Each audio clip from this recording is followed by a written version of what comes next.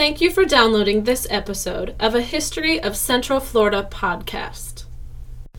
This is the podcast where we explore Central Florida's history through the artifacts found in local area museums and historical societies.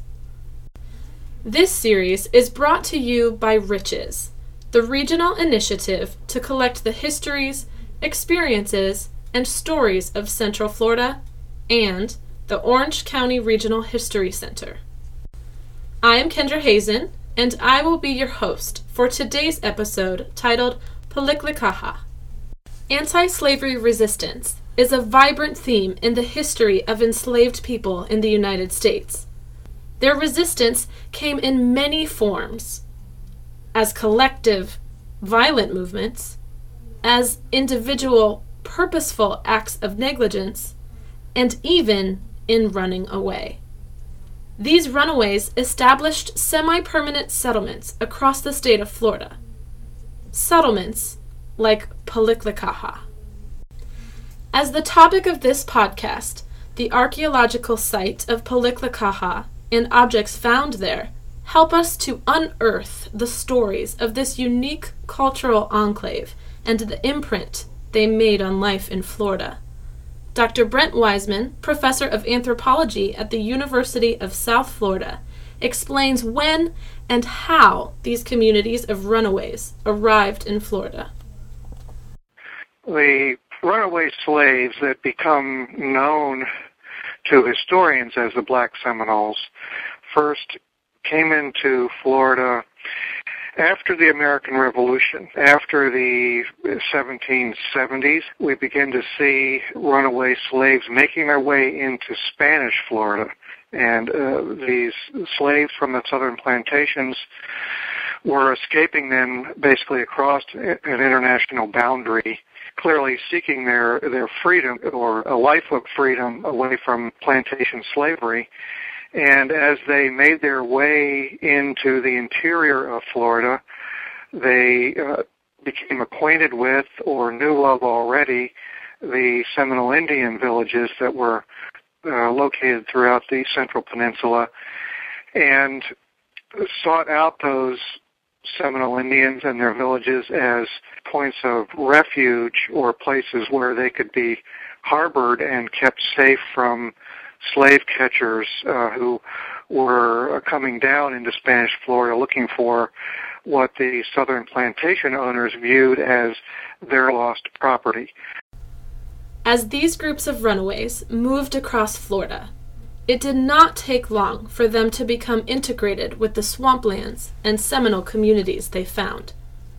Dr. Weisman describes the historian's struggle to settle on a term to appropriately identify this group of runaways and the complicated relationship that they developed with the Seminoles. The name Black Seminole itself as a historical term is one that's used out of convenience by modern historians. At the time, what you see the Americans or any of the European colonists referring to these people as mostly as Seminole Negroes or simply Negroes or some combination of those terms that made it clear that they were associated with the Seminoles but were distinct from them. Black Seminoles lived apart from the Seminoles in their own villages but were associated with particular Seminole leaders or the chiefs of the various towns and were linked to them through a tributary relationship where they would give a certain number or a certain amount of crops per year, numbers of bushels of corn and other agricultural produce to the Seminoles as tribute in exchange for protection by the Seminoles from the slave catchers or any other governmental attempt to reclaim the Black Seminoles and return them to their owners. Historians have used varying terms to try and explain the Black Seminole relationship, including ownership, forced servitude, or even patrons and clients. There was probably as much variation in their actual relationships as there are in these terms. Yet, two things are quite clear. First, the Black Seminoles were never completely integrated into the Seminole community as equal participants. It's also clear that the knowledge and skills the Black Seminoles brought with them benefited the Seminoles. Dr. Weisman describes one of their positive contributions. One thing that the Black Seminoles at the time brought to the Seminoles was an expansion of their agricultural base.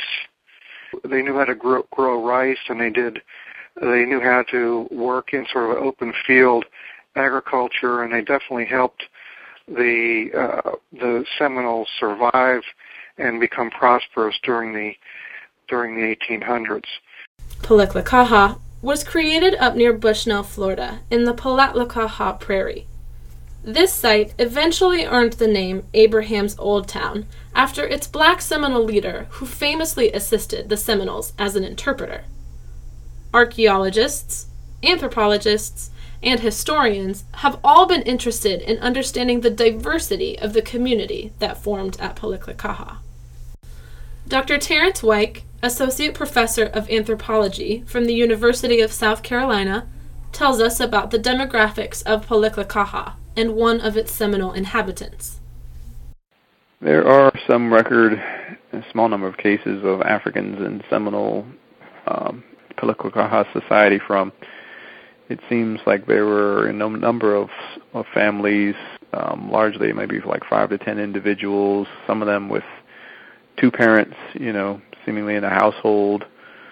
I would say, all in all, Piliklikaha was a very small settlement. 100 people is not a lot of people. When you start thinking about families, that probably could have meant like maybe 10 families even. And the overall surface area of the site was probably about half the size of a football field at the most. It was a small-scale society. They were family groups living there. And there was this individual who's well-known clearly in Florida history, Micanopy, who had at least 1 or 2 wives who resided at Piliklikaha. So that was also something important because of his stature, but also the fact that people were intermarrying to a certain extent in the tribe and with the African Seminoles.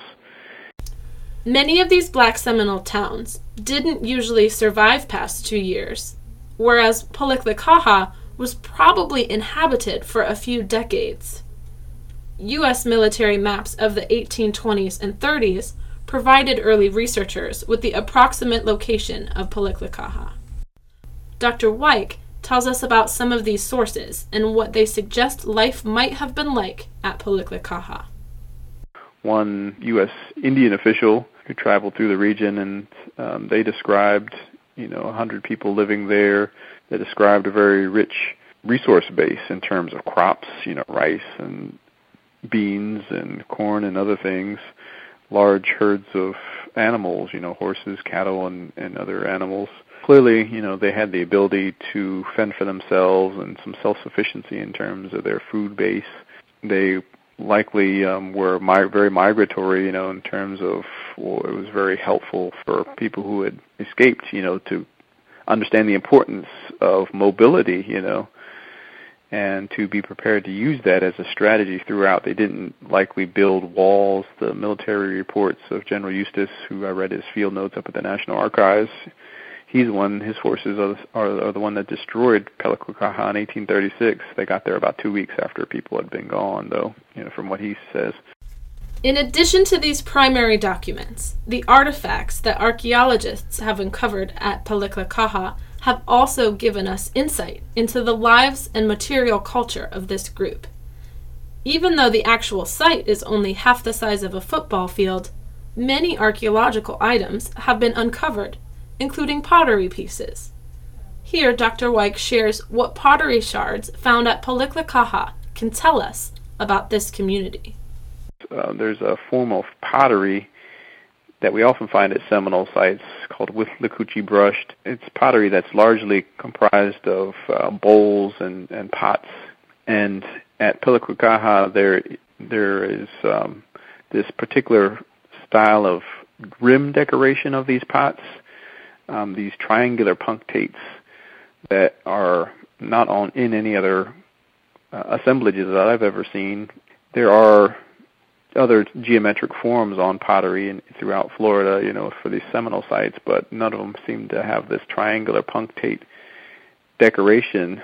And the theme of the motif of the triangle also is found on other sherds at Piliklikaha, including sherds that are very thin, dense, blackened, but they have incised triangles on them as opposed to these kind of more deep punctations on the rims. These incisions are on other parts of the pot. So these are rare aspects. One is a unique motif, but the sherds are similar to other Seminole pottery.